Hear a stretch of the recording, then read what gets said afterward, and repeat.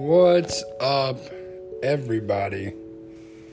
It's time for another Timeout with Skonzii, because I'm feeling kind of fucked up, and you guys get to hear that if you listen to it. I mean, you don't gotta listen to it. You know, I keep reading. I'm doom scrolling. Are you all familiar with that term?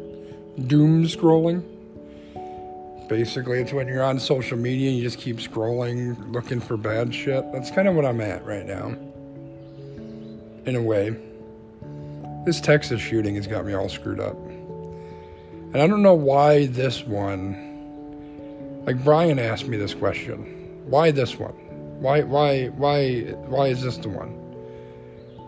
And I don't know. Maybe it's because it's kids. Maybe it's because it's Texas. Maybe it's because it's so tightly ingrained with the fact that this is a very heavily immigrant populated city and school. Maybe because it's just so close after the one up in Buffalo and the one in Southern California. I don't know. I don't know what it is. And the way that this thing just keeps evolving just keeps ramping it up, right? So when it initially happened, I was just like my heart torn out of my chest.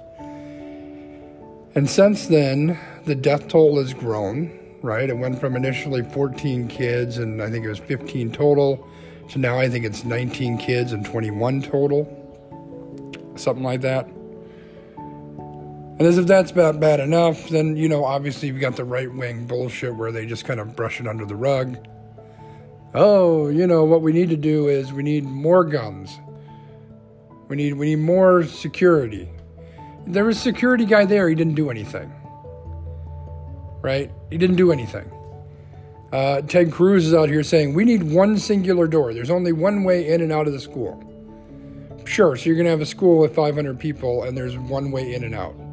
Like, that's not a fire hazard or anything, right? Like, that's perfectly fine. These people are so separated from reality because they keep getting money hand over fist from these fucking gun lobbyists, and it just blows my goddamn mind. The fact that if you haven't seen the Steve Kerr speech that he gave, it wasn't really a speech, it was a press conference before a playoff basketball game. You should go watch that. It was yesterday, I think.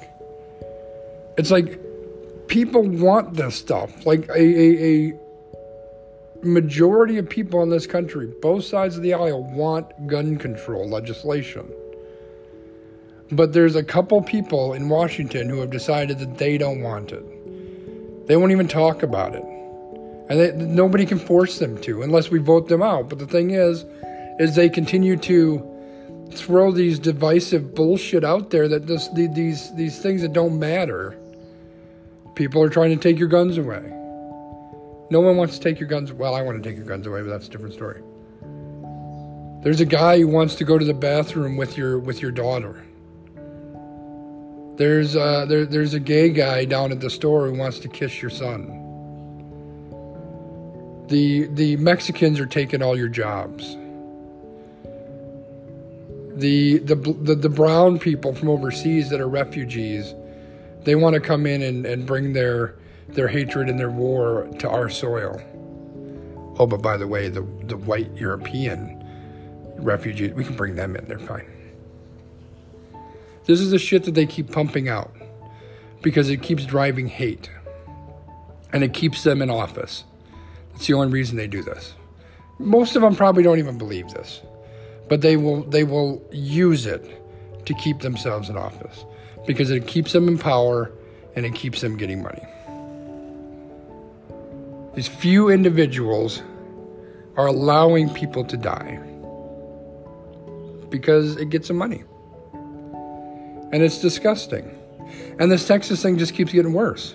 So then we heard that the police were standing outside for up to 40 minutes, not going inside the school. There were parents at the school saying, let us go. There's a video out there of police.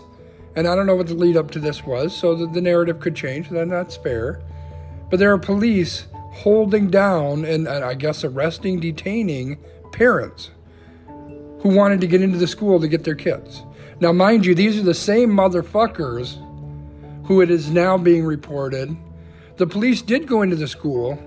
They got their kids, and they left the school. Meanwhile, they let other people's kids sit in there and get killed.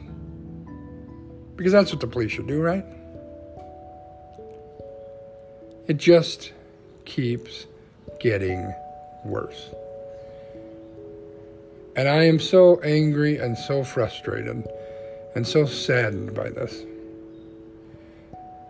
And that gets me to the crux of why I wanted to chat and get this out. What the fuck do I do? So I said this as my extra point this week. I don't know what to do to make a difference, but I have to look at it a different way too, because the more that I sit and seethe on this, the more that I let this seep into my bones, and the more that I live it and put myself as much as I possibly can in the shoes of people who are impacted by this, much more than I am, the more it just fucks with me. And a part of me says that's a good thing. Like, we should all be impacted the way that I am. We should all feel that. We should all have that anger and frustration and the move to action. But it's also not very healthy, because I'm not very happy right now.